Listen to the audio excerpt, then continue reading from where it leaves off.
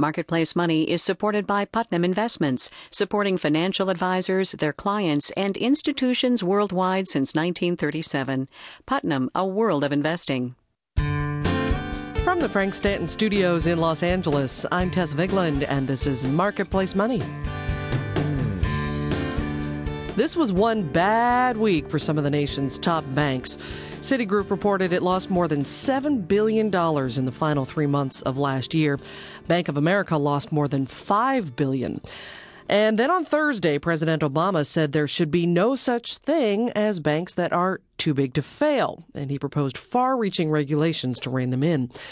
He also called once again for a new consumer agency, sort of a consumer product safety commission for things like mortgages and credit cards. Just a week earlier, the idea seemed in peril. So we've asked Elizabeth Warren to join us again. She's a professor of law at Harvard and also came up with the idea for this agency a few years ago. Welcome back to the program. Thank you.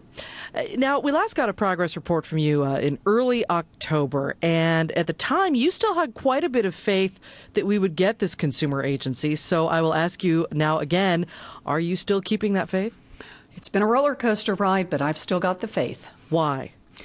Well, there was an announcement last week that indicated that the agency was dead. And in fact, that was from Senator Dodd, who chairs the Senate Banking Committee. So said the Wall Street Journal. Yeah. And the President of the United States said not so fast. And he's pushing back and pushing back hard. What do you think it would mean for consumers if the CFPA is scrapped? Then it means financial reform wasn't serious.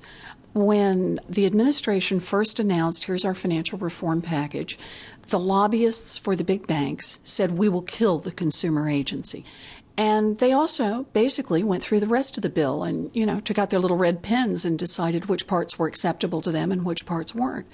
So the consumer agency it's the litmus test for determining, are we going to have a bank pre-approved version of financial reform, which frankly means business as usual, or are we going to get serious and make some changes to rein in the out-of-control banks that have brought us this crisis?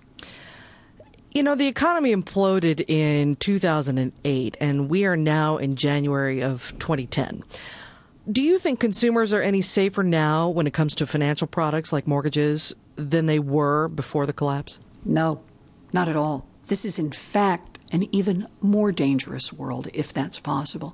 There are no new effective rules effectively enforced in place. We're still operating.